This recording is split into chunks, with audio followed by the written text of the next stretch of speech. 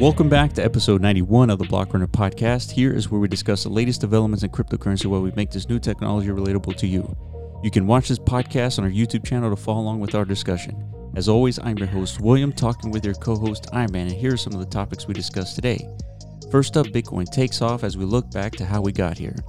Next, events in Decentraland are only phase one towards the long-term journey. Then we go over some fundamental missing pieces in Decentraland, and finally, let's take a look at how we're solving the district dilemma in Decentraland. All right, let's listen in.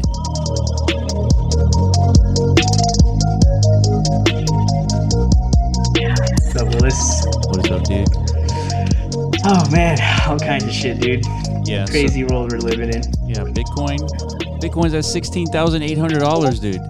Yeah. Dude, come on. It's like it's barely starting to register with me. Dude, this is... I'm not sure if it's because I'm too like sidetracked and distracted. You know what I mean? Like, it probably I'm not is. Fucking... Huh? It probably is. Has to be, right? Yeah. Dude. But I don't think so, dude. I think this is like normal market psychology. I think like a lot of us are still in disbelief, dude. If you pulled up that stupid bubble chart that everybody kind of refers to nowadays, we're in that part of the cycle that's like disbelief, right? We're like pre-bull cycle. You know what I mean? I know, but that's a good thing, right? Yeah. That means it's working. Yeah. Like, that's how I feel. Like, man. Yeah, disbelief. This is bullshit. Like, yeah, it's all going to come tumbling down any minute now. You know what I mean? Well, yeah, for sure. It is going to come down. But the point here is not necessarily what the absolute price of Bitcoin is right now. It's that it's just hanging out at 16,000. Like it's easy. Yeah, bring yourself back to early 2018 when we were at $16,000 Bitcoin, dude. Remember the energy back then, dude? It was insane. Yeah. It was like madness in the streets, literally. Like people selling their houses, liquidating all their freaking private assets to try and get on this train. Are you talking about? You mean 2017, right? On its way up. No, like late 2018. It's like, oh wait, yeah, that was 2017, wasn't it? Yeah, that was late 2017. Yeah, 2017. Yeah. Yeah, you're right. Yeah. Okay. Well, take yourself back to those days, dude. Like. Yeah, everybody was liquidating everything just to buy Bitcoin. Yeah. And soon after that, same price, but 3 years later, basically. Yeah. Not only that, I mean, really, it's 16,000. It spent maybe a couple of hours at 16,000 before it just kept going up. And so we've spent over, I don't know, maybe at least a couple of days above 16,000, but we spent over 3.5 months over $10,000, which has never happened before. Yeah, dude. And it doesn't feel like that long ago. It was like six months ago when the world was collapsing. Remember? Yeah, that's right. I literally was thinking like this is the end type shit. You know what I mean? Yeah. Like Bitcoin's failed experiment, dude. Definitely not store of value, dude. Fake news, all that shit. You know, like I that was a crazy event, dude. And for sure. Almost feels coordinated at this point. Like, you know, Satoshi probably created COVID, dude, or something. You know, like whoever's in charge of creating Bitcoin, like probably the same whatever entity or like maybe you can call this thing God. I don't know. Whoever's in control of this whole thing. Yeah. It's like they took COVID out of the same like menu of like playing SimCity. Like I'm just gonna put this into society just to see what happens. You know? It's like Bitcoin is one. That's just to shake up the nest a little bit, see what happens. And then COVID's another one. It's like it's out of the same class of like. I see. Like every decade, there's like a human shifting event, right? Yeah. Bitcoin was one. COVID is another. Well, before that was probably like 9/11. 9/11, like that. Yeah, these are like paradigm shifting events, you know. Like every decade. They seem to come like once every 10 years. Yeah, and then, like the market always like corrects every 10 years. I don't know what it is, dude. That's true, man. It's very weird. You have a point. It's a weird world, like the way I started to do. Weird world we live in, dude. So it's like it's a wave, man. We have our ups and downs. I think that's like maybe that's just the status quo of nature, right? The ebb and flow. Yeah, it's just things go up and things go down, and that's it. Those freaking Chinese are right, dude. The yin and yang. Is that Chinese? Yeah, there you go. Yeah, dude. Life always finds a way to balance itself out, dude.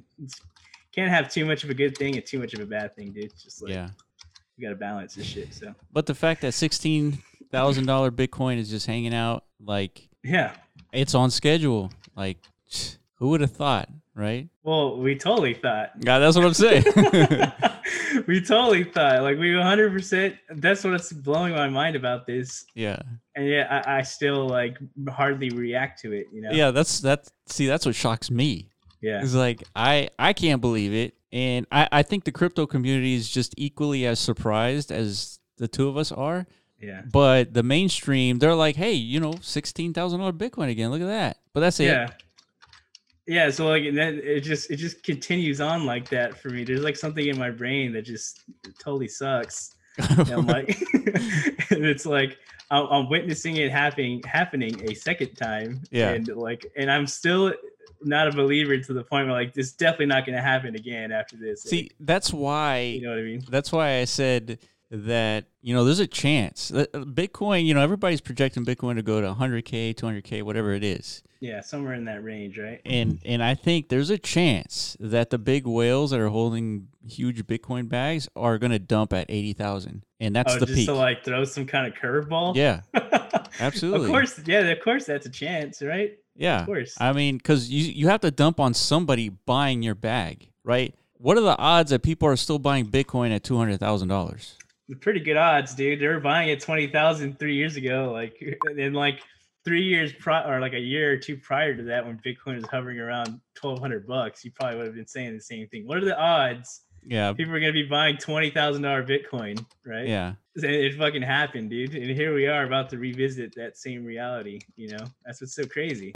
Yeah, it's mind-boggling what's happening, dude. Like, dude, I don't know, man.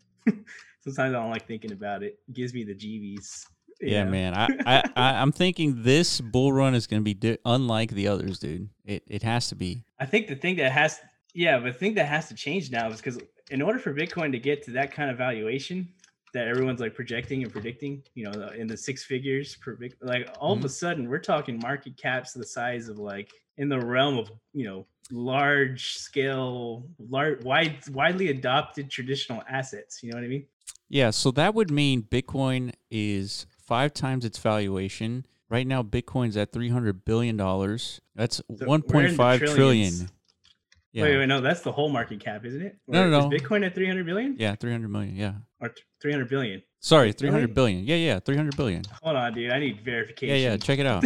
Yeah, I looked at it. I looked at it a few minutes ago. It's at 300 billion. So holy crap, dude, you're right. Yeah, so 300 billion, and let's just make it easy on ourselves. It's $20,000 Bitcoin at 300 billion. So we think the peak is going to be at 100K, so that's 5 times. That's $1.5 trillion asset.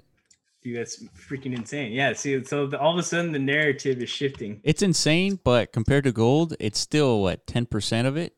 Yeah, but dude, gold's a freaking dinosaur, dude. Like, no, for sure. But kingdoms have come and gone. What I'm saying is, even $100,000 Bitcoin is still cheap compared to gold. But it's no longer to the point where like you could speculate that this thing is like a fad. This is just this is just a bunch of techno nerds just pumping up the price, dude. $1.5 trillion is dude. There's not enough nerds in the world to get that amount of money together. You know what I mean? That's so much fucking money. I think we're talking like government, like hoarding at that level, or like you're gonna start to see, at $1 trillion. I mean, you might start to see governments start to FOMO in. You know what I mean? I mean, we've seen Coinbase. Wait, what was it? Coinbase? No, Binance. FOMO in on sushi and what else? Yeah. I mean, we've seen these. We've seen huge companies FOMO. To see a country FOMO, it's very possible. Yeah, it doesn't matter how powerful of an entity you are. Like, you're still at the whim of like your human mind, and like you still feel, greed more so than anybody else if you're like a country, right? And you start to see all this asset we're talking about in the trillions of dollars, dude. It's like all of a sudden this thing is like what it claims to be. It's this actual super valuable commodity, right? And like the valuation of it reflects it now. Yeah. It's like, all I'm saying is like, this is enough data to like validate any of like the traditional, skeptics from like, the old financial world. Yeah. But there's two sides to this. Bitcoin will get to 100K and a $1.5 trillion asset, and then it's going to lose 70 to 80% of its value over the next 3 years. And everybody else, the other camp that says Bitcoin's a scam, they're going to be like, you see, I told you. Yeah, the Peter Schiff's gonna come out and like gold's like barely cracking 2K at that point. Yeah. He like made a nice solid 10% over these 20 years of doubt or whatever, 15 years of doubt. Yeah, dude. Yeah. And but it's gonna crash to like 20,000 or 30,000. Like we got a new low, but it's like absurdly high if you really take a step back and look at it. Yeah, maybe, I don't know. I mean, maybe on average, who can really afford a $20,000 or $30,000 Bitcoin? Some people can, but I'm saying like you're not gonna be able to collect that one Bitcoin anymore at that point. Maybe at some point. Because I don't know if we have this data or not, but has there ever been a point in time throughout history where like an asset goes through a bubble cycle but then recovers and then remains, like no longer just like is a bubble cycle necessary in order for it to like sustain its valuation, you know? Well, I think naturally that's what's going to happen with Bitcoin, because every 4 years the halving occurs, the less impact it has on the price. Yeah, 100%. I think that's what's going to happen. What you're saying might not actually happen. There might not be this. This might be the last like major bear phase. I agree. Where there's like an 80-90% correction. Agreed. This could be one of the last ones, right? The bear corrections are going to get smaller and smaller. I agree. Yeah, and like you're right. So that probably means like the bullish tops will probably get like shorter and shorter. Smaller. So there's going to be less. They're not going to be like freaking massive bubbles anymore. It's just going to be like a volatile market. That's right. Like, you know, kind of like gold. Well, gold is still volatile, but like in a much larger time frame because of its huge market cap. You know, but it's a stable thing. Right. And Bitcoin's supposed to be this stable asset. Yeah, so. And I think it will be. I think I don't know if it's going to happen this cycle or maybe like a couple more cycles down the road when this thing's like a $10 trillion asset. You know, who knows? Yeah. But I think at some point the bubbles stop. You know what I mean? Yeah. You won't be able to distinguish what a high point and a low point is because the time frames are so long. Yeah. Right. Exactly. It'll probably be like 20 years for Bitcoin to go up 10 to 20%. Exactly. Like exactly. You know. See, that's why it's so important to collect that Bitcoin right now. At least have one. Like ideally, you want to have two, right? One to like play around with. Ideally, you'd like to have 20 though. I mean. Being reasonable though, but I'm saying like you play with one, like actually sell it off, but just keep the other one. Just like put it into like a bank, like an actual bank vault. Leave the hard drive in there and just forget about it. Yeah. But what are you doing with the other one? The other one is you're actually selling it. You're actually like trading it. Oh, I see. Yeah. So one's for like lock it away and like put that bitch in your will and like pass it down from generation to generation. The other one's like it's just part of your liquid portfolio. Like that's right. You can actually right. liquidate at any point. Yeah, dude, I wish life was that awesome. Where you could just have like forever money just chilling, dude. You know? That'd be fucking great, dude. Yeah. But yeah. That's not my reality anymore, dude. Yeah. I mean, that's the goal. That's like your daily motivation is to achieve that. Yeah, I agree. I'm just saying. I think it's going to be that important. The best way to do it is to ride whatever you got in the market now. Just ride the way up, and keep watching the Block Runner podcast because we're definitely gonna call the top, dude. I've called it I've called like 3 tops already, dude. Yeah, absolutely. So we're gonna be screaming at the top of our lungs whenever we notice, like, okay, it's time to exit. You know, I'm gonna be like, this is financial advice, dude. Because like, this is. I no more bullshit, dude. Get your funds out, and you know. Who is it that needs to tweet out about Bitcoin for you to know that this is officially the tippy top? Like fucking like I don't know, like Logan Paul type shit, you know, like no. some kind of. No, they're young enough to be already in Bitcoin. Yeah, but to make a ginormous spectacle of it. So okay, yeah, maybe not him because he's already like in the game of like pumping. Someone's so disconnected from like reality. Like it's just Hollywood, dude. Britney Spears does a tweet and says, "Do you have a Bitcoin?" And it's like, okay, now you sell.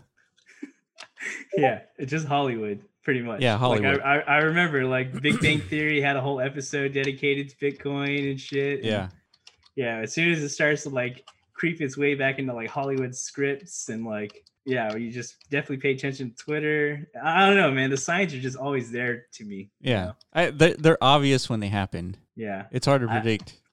Yeah. So, but again, ride whatever you got in Bitcoin. If you don't have a full Bitcoin, that's okay, because all you got to do is exit at the right time and then just wait for the right time to buy back in. All of a sudden, you're going to have multiple Bitcoins. Yeah, definitely, because this is definitely a patience man game. Yeah. If you're patient, you can actually ride the waves. Yeah, those are the only times you should be buying and selling. Like, you just have entry and exit points. That's it. Like, they're like long-term ones too, not daily, like ins and outs. You don't want to do that, dude. Trust me. It's not a fun game. It's not only is it like so stressful to your life, and you're like, Yeah, it takes a lot of time for sure to be doing day trades. Yeah. We should get a well-known day trader to talk about like his daily activities. His daily life. Yeah. I bet you he'll say the same thing. Like, dude, my life sucks ass, bro. But he's like, I spend like 12 hours a day in front of like 6 monitors. There's like 20 different charts in front of my face, like. But he loves it. Like, but yeah, whenever he gets the chance to like step away from those screens, and then he like looks at his balance, and he's like, all right, it was all worth it. Yeah. You know what I mean? Yeah, for sure. That's what it's about. Yeah. But I don't know. I'm a little different. I'm not so much like money hungry like I was last cycle, Why is that? I don't know. Maybe it's because I got older and I've lived through the perspective. I had money and I spent it, and like. So now you realize like having a bunch of money is like, Yeah, like it's definitely like it solves a lot of things. Like, a lot of the cliches are true about money. They're cliche for a reason, because a lot of people lived through it. So like they tell their tales in different ways, whether it's like a rap song or like, some type of shit. Yeah. But a lot of it's like more money, more problems, dude. That shit's real. Like, it actually happens. Now all of a sudden you can't like trust the people around you, because you feel like they're all manipulating you, or they're taking advantage of your good status and shit. Yeah. All of a sudden the people around you don't feel real anymore. That's one like super real thing. It's just like short-term thrills that you could like, then you start to think, what am I going to spend all this money on? Like, and so that occupies your mind too often. And like, but at the end of it, you realize like none of it really was that, that valuable as far as like a purchase goes. Yeah, for sure. Stuff like that. I don't know. I can go on and on about that stuff, but yeah, it's not like I made millions or anything, but I made enough to get a taste of that reality. And so it's like, I hear you. Yeah. I mean, you could, once you make a ton of money. I'm not that eager to like do it all over again. You know what I mean? Well, I feel like you should be, and there's nothing wrong with that. I think, there isn't. I think you would, if you were to, get that wealth again, I think you would spend it a little bit more wisely. Yeah, for sure. Like, so I don't know. I think if it does happen again, if this bull run does fulfill the prophecy, you would spend that money a lot better than what you spent it on in the last bull cycle. Yeah, I would just like to be a lot more selfless in the sense that I'd probably try to be more like philanthropic with it, Well, I feel like others. I was more in the angle of reinvesting that in the right. Well, to areas. go more. Yeah. True. Because it has to be sustainable. Otherwise, like, why go through this rich phase if you're gonna go right through this poor phase? Yeah. Like that you're not going anywhere at that point. It's true. I mean, poor phase sucks too. I'm not saying being poor is great or anything. Yeah. They're both, it's definitely better to have money than to not have money, for sure. Like, it solves a lot of issues. Like, no longer are you just constantly thinking about like, oh man, where's the money going to come from? Yeah. Like, money is no longer like a topic of concern anymore. Yeah. I agree. Which is huge. That's like true freedom in this world, Yeah. I think having to worry about that stuff constantly is definitely a drain on the brain for sure. But I think the real goal is sustainability. We talk about this all the time, man. I feel like it's a broken record at this point. If you've been listening to the Block Runner, like we keep talking about sustainability. Like we're talking about the earth and what we're doing to it. Like we can't continue collecting oil because it destroys the planet, right? So that's not sustainable. We talk about Decentraland and the community, what they're working on. That's not sustainable. Events are not sustainable. Like, there's a lot of things that humans do that are completely not sustainable. And to me, in my perspective, I just don't understand. I don't understand why. It just feeds into that what I just talked about. Like, it's that short-term dopamine release. That's what events in Decentraland feel like to me. Hey, that's a good, I mean? That's a good explanation for sure. Yeah, like it like these events that we all host and stuff, it makes us feel good for like the moment, and as soon as they're over, it's like we're back to like destitution. Yeah. You know, we're back to despair. Like, man, there's nothing to do. It's like this is like all of a sudden we haven't escaped from our core issues. Yeah, like, yeah. Like now all of a sudden our reality and all the anxiety is back. That's always existed, but no longer are we distracting ourselves with these like events that we're hosting and shit like that. Yeah, Same I thing definitely with like feel spending that. your money on like, you know, strippers and like, you know, alcohol, drugs, same thing. Yeah. All the same core issues are existent, but you can escape from them for a little bit. You know what I mean? Yeah. That's the truth, dude. Yeah, I totally hear you. I think the dopamine response for people having events, that's totally accurate. Yeah. So, man. So you God. Yeah. You're in the camp of like, and it reflects in like your lifestyle, like you're saying, like you like a sustainability approach where you want things to be like chilling all the time, right? Yeah, right. Exactly. It doesn't have to be like this like spectacle going on, right? But it's also not like despair and like, you know, straight depression, but it's like nice and hovering in the middle. Yeah. That's the way you like it. So that's sustainable. That's the way we should aim to make things, you know, because that's the healthiest way to go about life for sure. And like, I mean, that's the healthiest business model, right? That's the healthiest strategy in life, just to be the thing that you do sustainable. If you're going to go to the gym, you go to the gym on a consistent basis. You don't have like these on seasons and off seasons. Like that's not how being healthy works. There's no off season for health, right? Yeah. It has to be consistent. Yeah, I've seen that where like you'll go into a cycle where like, all right, I'm completely out of shape, but now all of a sudden I watch like some like Rocky movie or something, and I feel like I need to get jacked. Yeah. You know, you just watch 300 or something. Right.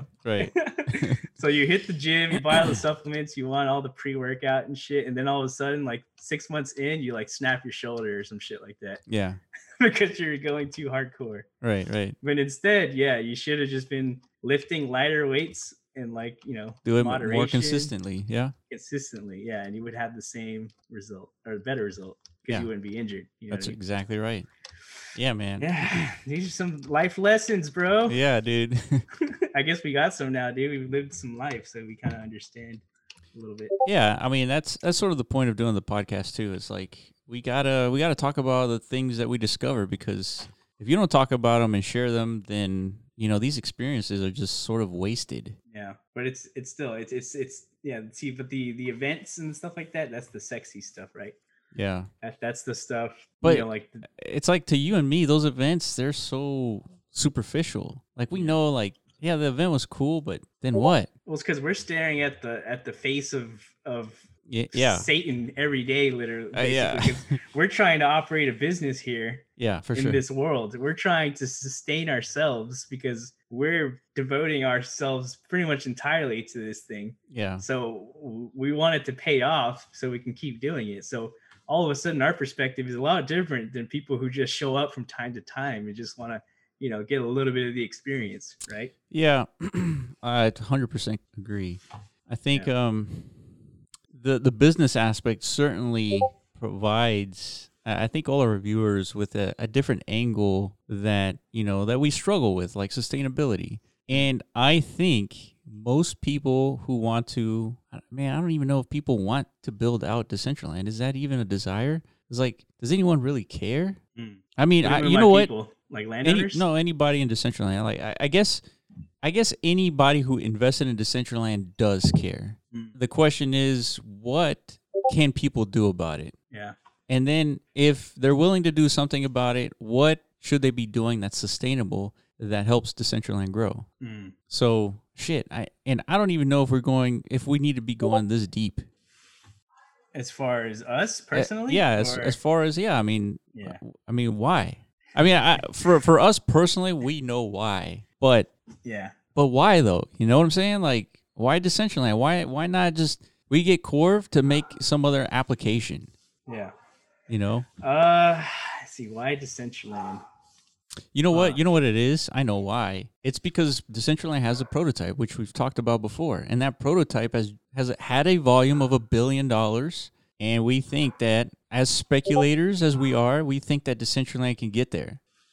Yeah, or beyond. Yeah, definitely beyond, for sure. Just because the prototype was based on an honor system, and Decentraland is based on cryptography. Mm-hmm. Yeah, I think this whole space in general, like, why focus on this whole blockchain gaming space? Me in particular, I have a lifelong devotion to that, is gaming. You know, that's literally the only thing I find joy in this world, without like the influence of substances. You know what I mean? Yeah. So like, naturally, I spent the majority of my life in that world. I probably have like equal like living hours in the virtual world as I do in the physical world. You know what I mean? Yeah. No joke, probably do. So now I discover, like, now there's like a potential evolution of that second half of my life, to where like no longer is that half of my life spent wasted. Like, if we can accomplish what everyone's trying to do as a collective in this space, like, all of a sudden we have like like a whole new opportunity for a whole new generation. I feel like the next generation, not me, dude. I'm too old to like play anything. But you know what? I suck at all games now. Most people in Decentraland, they're our age or older, right? Yeah. There's not that many like super young people who are like hanging out in Decentraland. Like, they're not. They're just not, right? Because it does require some money to be, in this little sandbox that Decentraland built. But I mean, for the most part, it's like you got to be a generally good developer. You got to have money to be a landowner. You have to have time to be a player. Like, I don't know, man. Yeah. But so what about it that there's like an older demographic here? Well, because what I'm saying is, like, we had this meeting earlier with Corv, and we were talking about, blockchain gaming, and the only thing that blockchain provides to the game, like, ecosystem is the ability to generate money as a player. Yeah. Like I said, it's the ability to exchange your time value in exchange for like currency value. Yeah, actual monetary exchange. Yeah. But just like you exchange your time for work, like in the real world, the same thing is possible now in these virtual worlds. In blockchain gaming specifically. Yeah. But what I mean about age is that I don't think there's a limit to making money in Decentraland in terms of an age. Like, it's not the same as a basketball player that once you're like 35, you're pretty much at the end of your career. Mm-hmm. Like, in blockchain gaming, I don't think there's an age limit. That it's weird that somebody's playing Axie at 45 years old. Like, I don't think it's weird. Compete, if they structured their game to where like the highest reward potential only goes to those who are the top performers of that game, they tend to be young. Yeah, of course, right. Because it requires like either like quicker reflexes, longer endurance. Like, I could barely spend more than an hour staring at this fucking monitor now, dude. Like, my eyes just start to bleed after like a certain amount of time. I used to be able to spend 16 hours. Everything in my body. Yeah. Sorry, we lost you for like a second. Oh, for like a second? Yeah. Okay. Yeah, I was just saying, because I spent all that time gaming. Mm-hmm. Now later in life, it's not so easy. That's all I'm saying. Yeah, no, I probably did like irreversible damage to myself. Yeah, I definitely I understand what you mean now. Yeah. So that's all I mean is like, but it doesn't mean like if you're older, like you can't participate. Like, you can still participate, but more than likely, you're not going to have the time, or you probably wouldn't want to spend your time like playing to earn, because you have a job. Yeah. You probably have kids, you have a house, you have responsibilities and shit, So really, this isn't for you. I mean, maybe you can get to that point where, I don't see why not. Like, gamers are some of like the wealthiest people in our culture now. Like Twitch streamers. Yeah, that's true. Professional esports players. Yeah, you got 16-year-olds winning like $3, $4, $5 million prizes and shit. Yeah, PewDiePie makes like several million a year just making YouTube videos. Just basically doing what we're doing, but he's like playing a game and he's like saying PewDiePie like from time to time. That's all he does. Yeah. And he's one of the richest people out there, you know? Yeah, that's true. So who's to say the same, like, you know, path doesn't happen in this space? Like, now just the regular gamer, you don't have to be like some cool influencer guy. All you got to do is like be good at a game, and there you go. You got livelihood. I think it goes back to sort of our assessment of what the problem is in Decentraland. And I wonder, it feels like we're the only ones thinking about these problems and like defining them and putting them into like a clean sentence. Like, here's what the problem is and here's our solution. If you don't agree with our solution, that's because you don't agree with the problem. And I don't think anyone in Decentraland is putting it as concise as we are. I mean, who else other can you people name? Have different beliefs, you know. If you ask the same question, why Decentraland, everyone's going to have different answers, you know. So we pretty much answered on question right now, right? Like, this is what we see as like the potential for Decentraland. And that's what we saw from the very beginning. And that's why we're still here, like almost 2 years later, right? Maybe like a year and a half in or some shit like that. Yeah. Basically 2 years. No, it's 2 years now, dude. Fucking crazy, dude. Yeah. No, are you sure? Yeah, because we interviewed Maddie in 2018. Oh. No. 2019. 2019. Yeah. Like July, right? July 2019. Okay, so it's been a little more than 1 year. Jesus. It's only been like a year, dude. It's only been a year? Oh my God. Holy shit. Dude, it feels like it's been 2 years already, dude. Holy shit. I can't believe it. It's only been like a year and like 3 or 4 months or something. So almost a year and a half. Wow. Isn't that fucking bonkers, dude? Man, dude, feels like a lifetime, man. I know. So yeah, but see, that's good. I guess that, and the fact that we're feeling this and we're recognizing this right now is another good sign. Like, that's a good thing, right? Yeah, that means life is slowing down. That's which good. Is good. Yeah. That's a good thing. That means you're doing the right thing in life. If all of a sudden, like, holy shit, dude, where'd those 5 years go? Like, yeah. You know, that's bad. That's a bad thing. That means you're doing the wrong thing. That means you're wasting your life. Yeah. You know, because life is just, it just goes by and you miss the whole thing. Yeah. You know? So I guess that is good. But man, it feels like, man, we've gone through like a gauntlet, just like trying to survive.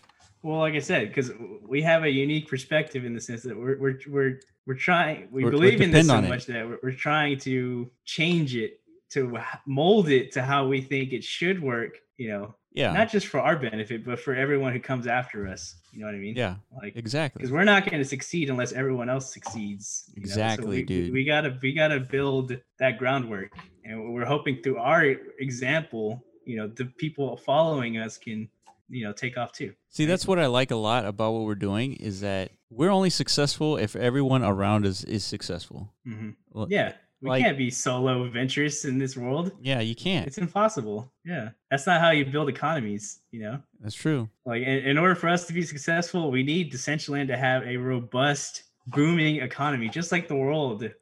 You know, Elon Musk doesn't exist by himself. He exists in a fucking large pool of capital, you know, enterprise. Yeah, know, without the rest of the pieces, Elon Musk can't do what Elon Musk does. Yeah, for sure. I mean? So see, but I guess what I'm thinking about right now is the burden of sustainability too much for any like community? Like, I don't. Because who else is thinking about like sustainability? I don't know, man. Can you point? Just give me one example of someone in Decentraland who has built something with sustainability in mind. Define sustainability first. Meaning, like, you're not dependent on like third party like grants or something like that. Like, like basically you could sustain your own development through the merit of your own work, like however much you earn, I guess, right? Yeah, I mean, I guess that's a good question. Like, define sustainability. Yeah, because there is nobody's sustainability. Like, even we're not even in that category anymore. We're no longer sustainable. Yeah, I think the point is that we're trying to figure that out. We're trying to like crack that. Yeah, that it doesn't egg. exist. It doesn't exist yet in this space. Well, I guess the question is, well, how do you sustain anything in Decentraland? Like, is it just it's just a matter of bringing? So let's define this. So let's say sustainability is a simple number like 1,000 DAU, 1,000 daily active users, right? Mm-hmm. Then let's all, like, the whole Decentraland agrees 1,000 DAU. That's our goal for sustainability, right? So if that's the case, what do we need to do to get 1,000 DAUs into Decentraland? Yeah, now you got to define DAU, because 1,000 people logging in for a concert and like pressing 3 and doing a bunch of this. Yeah. And then logging off 2 hours later. Yeah. That is not a DAU metric to me. Yeah, it's a good point. DAU is like 1,000 people who at least maybe they log in once a week and so 1,000 weekly active users. Yeah, active users maybe. Weekly, 1,000 weekly active users. But active user means like they're logging in, like clocking in at least, let's say they're clocking in at least an hour a day of gameplay. Okay. Actually, you know what? 1,000 concurrent users. That's what I want to see. Like, as in like, that's a steady thing in Decentraland. Yeah. Every day you log in, you see 1,000 concurrent people online, and it barely fluctuates. Yeah. Whenever there's like a major event, you might see 10,000. Sure. So you're saying at any point of the 24 hours of your existence, you can jump into Decentraland and there's at least 1,000 people. Minimum. Yeah. That's a good start. Like, we're not even there. Not even close to there. And that is like a bad game, you know, that's in all like, you know, traditional gaming world. Sure. You know? Like if you're evaluating Steam metrics for like a Steam platform game, like that's a shit tier game. Yeah. You know what I mean? Huh. So that's the demon. That's the demon we're looking at every day, as in like, this is how we're gauging the success of the platform, and we're over here trying to sustain ourselves off of this reality. Like, it's not. Yeah. It doesn't look good. It doesn't fit. Yeah. So okay. I mean, that's you make a great point. Yeah. If in order to remain sustainable, like, we have to, like, us as developers and like content creators of this world, this platform, in order for that to persist, it means, you know, we got to have resources to build these things, right? Like, but hold on. There's something that we're missing, or that Decentraland throws a wrench at the whole comparison of Decentraland versus a shit tier game, is that anyone can make a shit tier game and put it on Steam, and Steam has 10,000 eyeballs at any given moment. That's true. So if you have 10,000 eyeballs, maybe 10% conversion will go to your shit tier game and play it. True, especially if it's like a new release, because Steam has like a whole new release category, right? Yeah. So a lot of people, they just like to experiment with the new games. Just you guys. Yeah. Right. They get together with their friends and they just like randomly pick a new game that's multiplayer and they just play it. So that's the value of the Steam platform, right? Because they've congregated all those different games onto their platform. So like, a new indie developer has access to those eyeballs, right? They have that opportunity to, maybe they know their game is like hot fire, but they might not have millions of dollars to market it and make it look like that, right? So at least they can launch it on Steam. Yeah. And they can get that 10% of pool who are like just people who are just naturally curious, right? And they'll just give it a shot. Yeah, they'll give it a shot. And if it has some good traction, then they'll start talking about it. And then all of a sudden it has 10,000. It turns into Among Us. Yeah, that's right. That's exactly what Among Us is. It's an indie game that looks like shit. Not only did it look like shit, but they were about to close their doors before somebody on Reddit or whatever it was, YouTuber. Yeah, just some influencer, right? Yeah. Yeah. All it takes is like one guy with like 1 million, I don't know, followers, subscribers to play it. Like, yo, this is fucking fun. See, his viewers. Decentraland can't even depend on that. Because let's say PewDiePie jumps into Decentraland, you'd be like, what the fuck's this? Yeah, who knows? Yeah, you would have to run that experiment with like throw in like a PewDiePie type guy and like put him into Decentraland. I wouldn't wish that onto Decentraland, because there's some stuff to do now, but overall there's nothing to do in Decentraland. It's not. Yeah. See, I say that, and then I think about Among Us. Among Us isn't like this vast open world. It's just like a. Well, I mean, it's a multiplayer game. Mini game. Yeah, it's a mini game, but there's a goal in that game. Yeah. There's like an objective. Something like that can be built. Something like that can be built in Decentraland and become like a viral killer thing, like game or app, right? That's possible. Yeah, but over there in the corner of Decentraland, it's possible. Not like the entire like open world. No, but is it possible for like let's segue into what we're doing right now. This is like a good segue. Are you here? We're in the district. Oh, meaning like, okay, so we have plans to. Do you want to share your screen? Can you share your screen? Yeah, sure. So unfortunately, I mean, more than likely, this thing's gonna end up being like super choppy and laggy for y'all watching this on YouTube. Yeah, that sucks. Yeah, but it's not super choppy and laggy on my screen. So, but anyways, we are currently in a district, and if you don't notice, like there's metas all throughout it, which is pretty fucking wild. This is like a So yeah, I don't even know how to explain what's happening here, so you probably should do that, Will. Yeah, so hold on, don't move too much because it's like jarring. But okay. What you're looking at here, for those of you listening, definitely watch this part of the YouTube or audio stream here. What you're looking at here is a district, and for the first time, there's a district with metas on that deployed on the district. So what does that mean? That means that a district leader can now leverage what we pulled together in MetaZone and have people deploy the content that they own, all these metas from Corona Zombies to like an ad board, and deploy it on their land. So why would a district want to do this? Well, because districts have a significantly large problem, a bigger problem than the guy that owns a 1x1. The problem is a district leader holds access to 1,000 or 500 lands, whatever it is, right? 10,000, doesn't matter. And they have zero funding to build anything on that district. And so what has happened in the last 2 years of Decentraland's existence as far as districts go? Nothing. Nothing's happened. The only district that has anything of value is Vegas, the Vegas district with the casinos. And that's about it. Like, has any other district done anything of interest, of value, of like sustainable creations?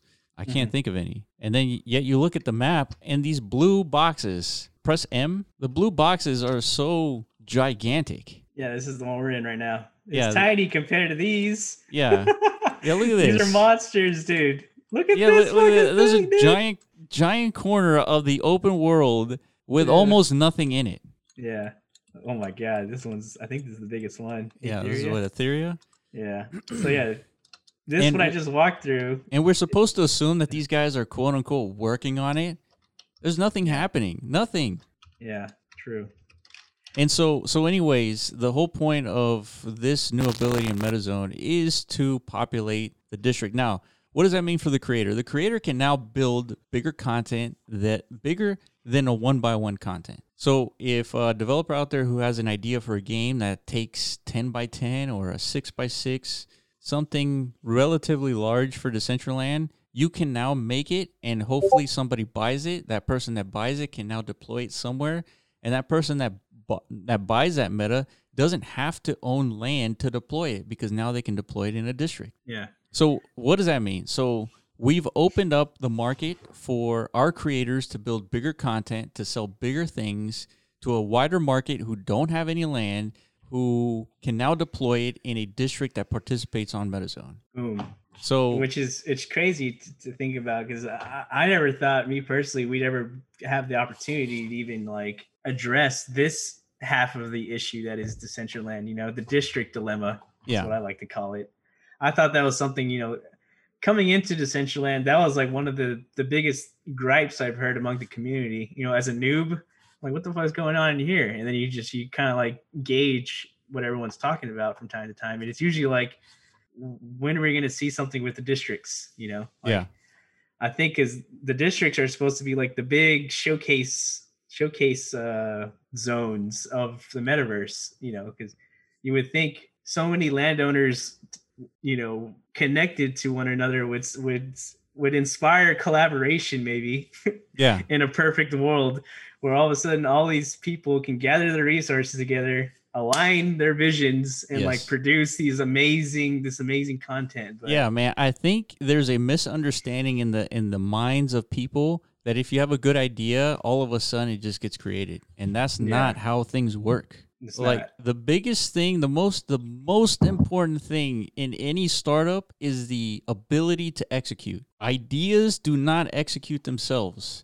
So even if you have a great idea for a district, it is totally meaningless what that idea is. It is only valuable if you can actually execute on that. So, I mean, so I want to be clear that this is not a shot at any district. They are up against a wall, and it's not even their fault. They were essentially screwed from the beginning, right? Mm-hmm. From a decision that Decentraland made or whatever, it doesn't matter. Like, it doesn't matter what led them to this point. The problem is we need to agree on the problem. And it doesn't seem like people are acknowledging what the real problem is or recognizing it or just, being, I don't know, not truthful to what the real problem is. Yeah, 100%. So I guess what we're going to try and like demonstrate and kind of like prove the concept in a way, in the same way, like, when we first made MetaZone, nobody gave a shit or nobody really knew if it was going to work or not, even ourselves included, right? Yeah. We just had a hunch. Like we deployed a single game on one of our lands and we're like, this isn't very easy. This is especially costly to any landowner who isn't equipped with the same skills that Oscar has, right?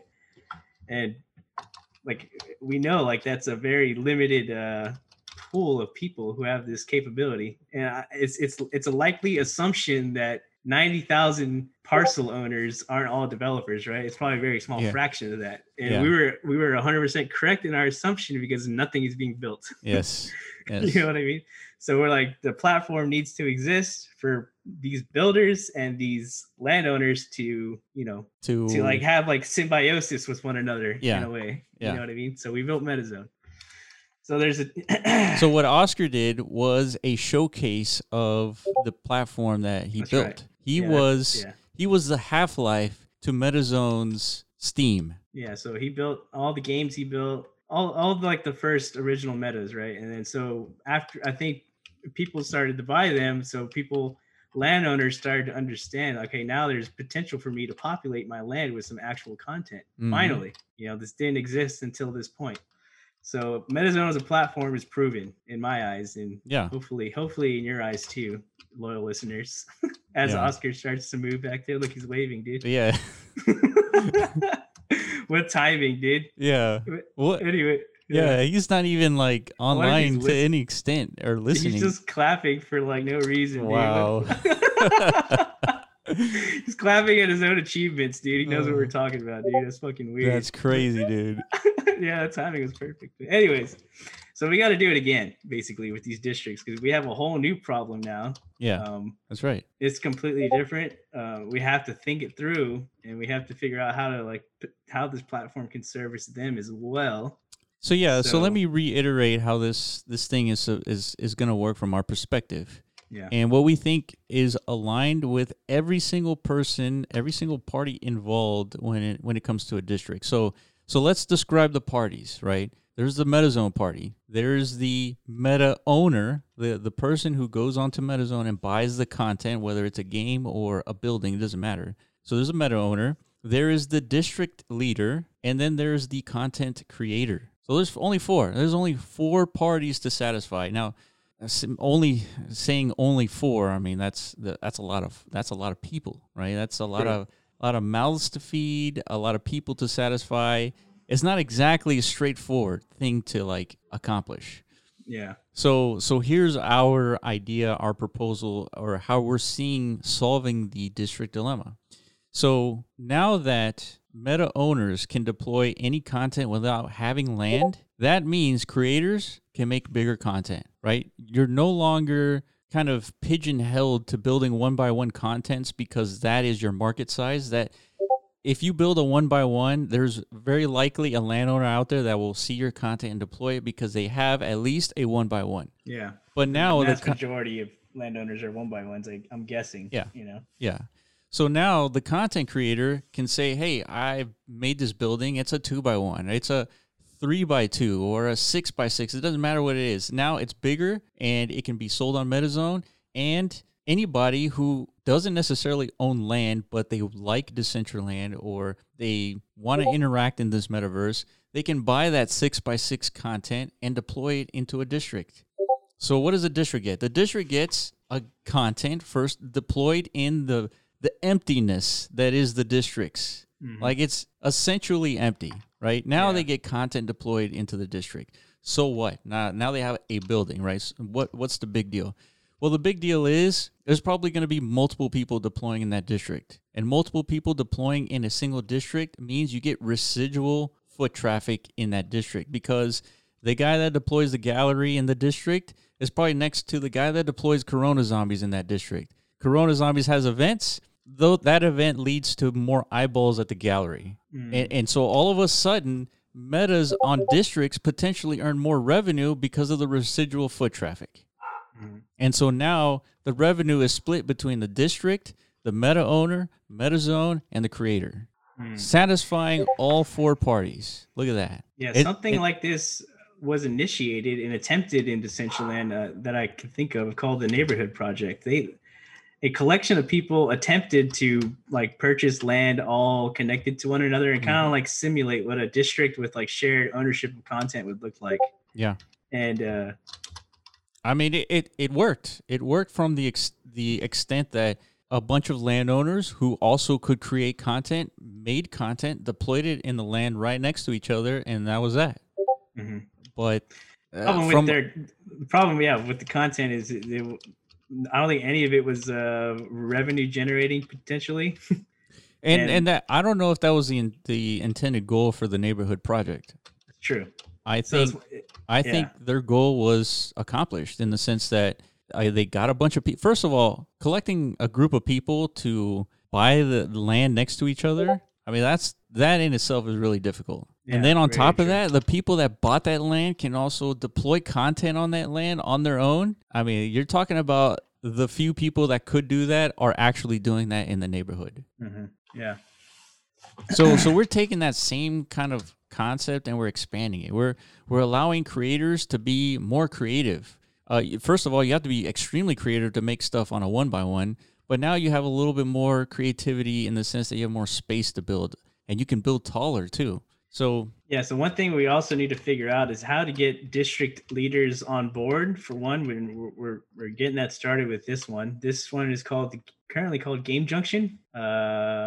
It's over here, -68, -7, if you want to come visit it. But so yeah, we need to get more districts on board, and they have to have a way to kind of like post a call to action to the community of creators that exist on MetaZone. Like they have to paint a vision, kind of like we've already kind of got that started with the versus page ourselves. Like the idea of a verse is like instead of a district, it's an actual game verse within the metaverse that we're like painting a vision of that game verse. One example is Corona Zombies, the other one Ethermon, and we're also laying out all the individual assets that exist within that universe or game verse. And at some point in the future, it's going to have all the important metrics needed to gauge, all the transaction volume, the meta purchases, all the gameplay activity, stuff like that.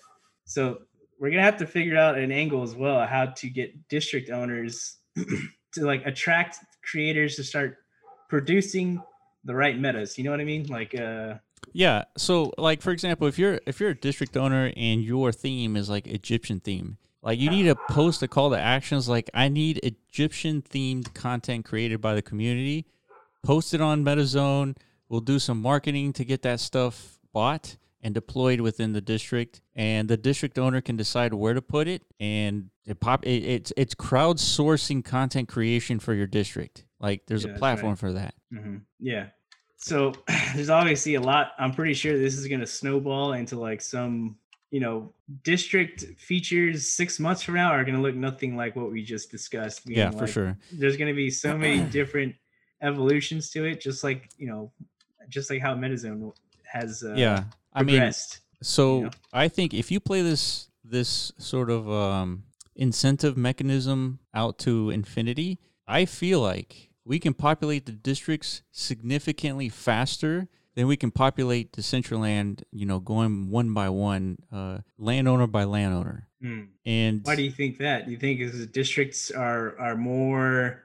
I think because of the compounding effect of a district. If a district has a bunch of content owned by the community because they bought it and they played in that district, that community has a residual benefit with each other, that if one hosts an event in that district, the other pieces of content on that district get foot traffic, and therefore potentially more revenue share of what happens within that district, just because now we have several people shilling the same land because you have so much content deployed in a single location. So the thing that interests me is like, I'm not 100% certain on like the structure of districts. I've heard people like Rio try to explain it to me as far as like districts are essentially owned by a bunch of people, like people own the land underneath the district.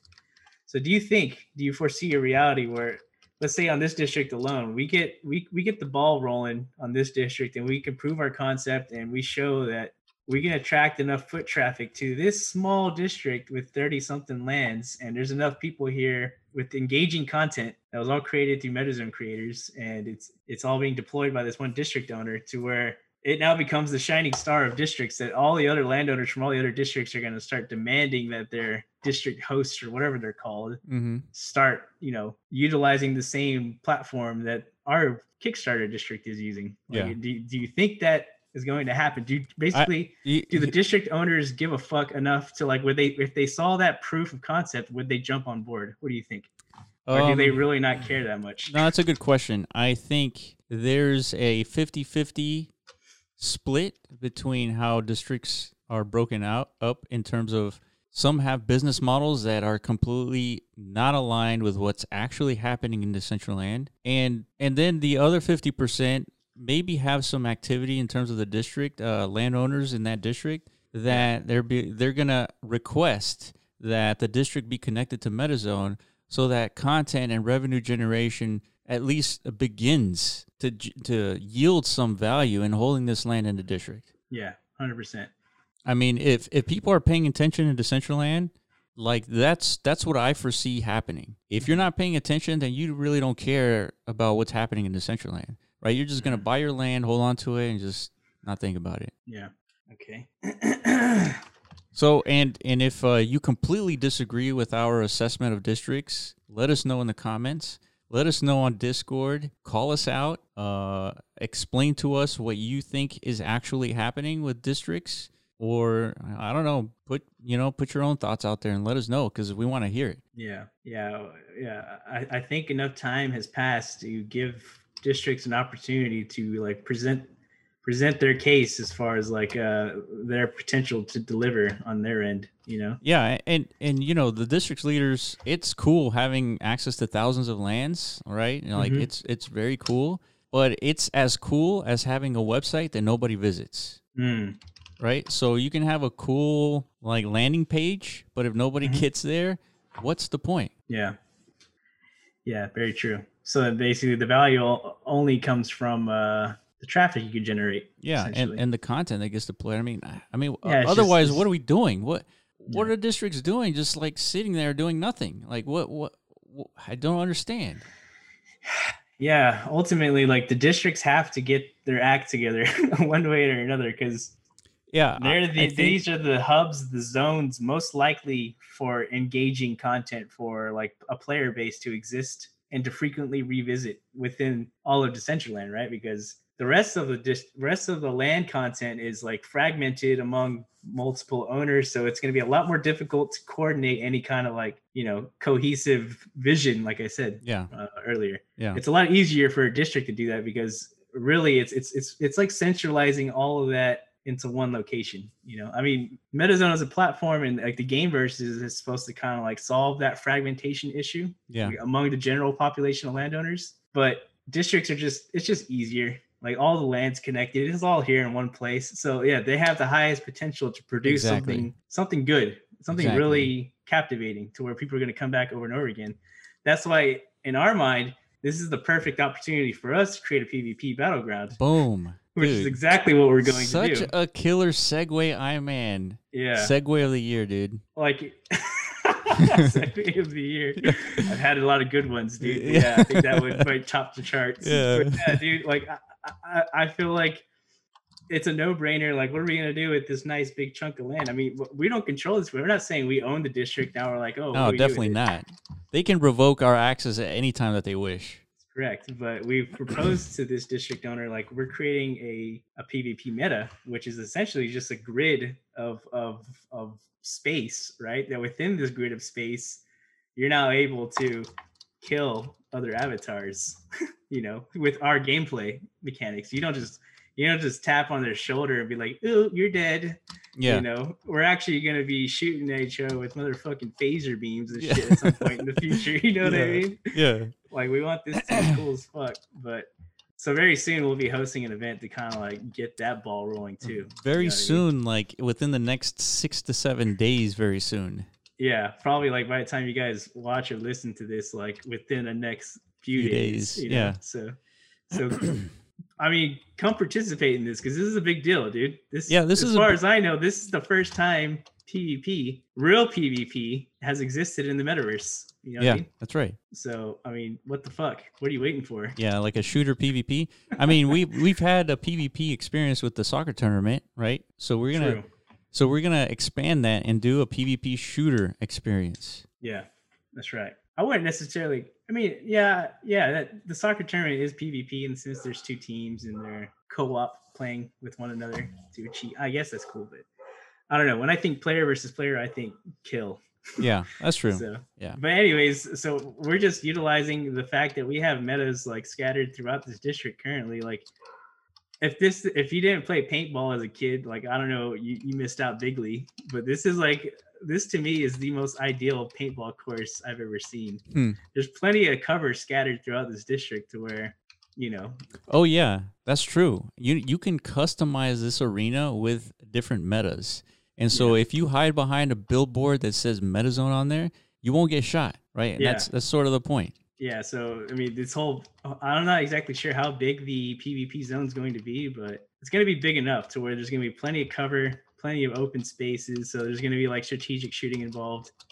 But it should be fun, dude. It should be fucking killer. Like I said, this is the first time this is going to exist, so I can't wait for that. Yeah, for sure. But like I said, only reason this is possible now is because we have like alignment with the district, I guess. Mm-hmm. And by the way, the district owner doesn't own this content, right?